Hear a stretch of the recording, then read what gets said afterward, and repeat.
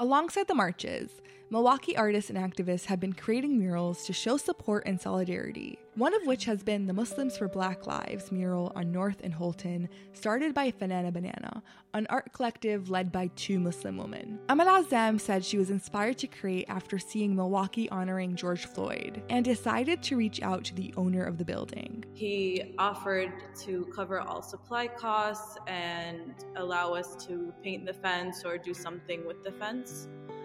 And it was literally I think a week and a half before that Sunday. It was very, very fast. But it was really all down to the fact that sometimes all you have to do is reach out to someone and say you want to support, and they'll just give you this amazing opportunity. When Fanana got the okay to paint a community mural, they wanted to make sure to include as many voices as possible, including Black Muslims who were often misidentified.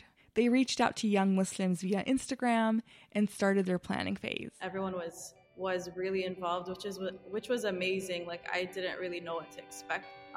So that Sunday, we kind of still had to wing it, to be honest. I participated in designing the middle center of the mural titled "Our Kids Will Not Be Next," showcasing Black children who have been affected by police brutality, looking towards a brighter future where they are not perceived as a threat. However, both the left and right panels were empty for anyone who showed up to design on the spot. The final outcome honored Malcolm X, James Baldwin, and Black women. Just shows that if you give people the opportunity to work together for something, and just give them the supplies for it and the time and the support, that it can happen. Fanana said it was important to create a mural and allow the community to join, paint, and heal together, because art should be representative. The perfect example of what I can think of is when you're watching a movie where the main character is someone that doesn't look like you, doesn't live your lifestyle, doesn't have the same beliefs as you. You're not looking at something and thinking,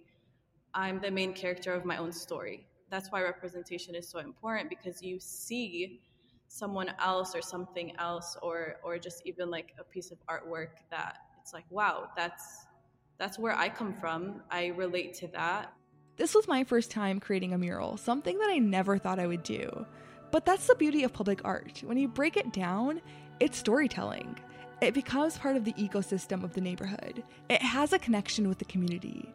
And sometimes it's a display of public demand. From 88.9, I'm Salam Fatayir.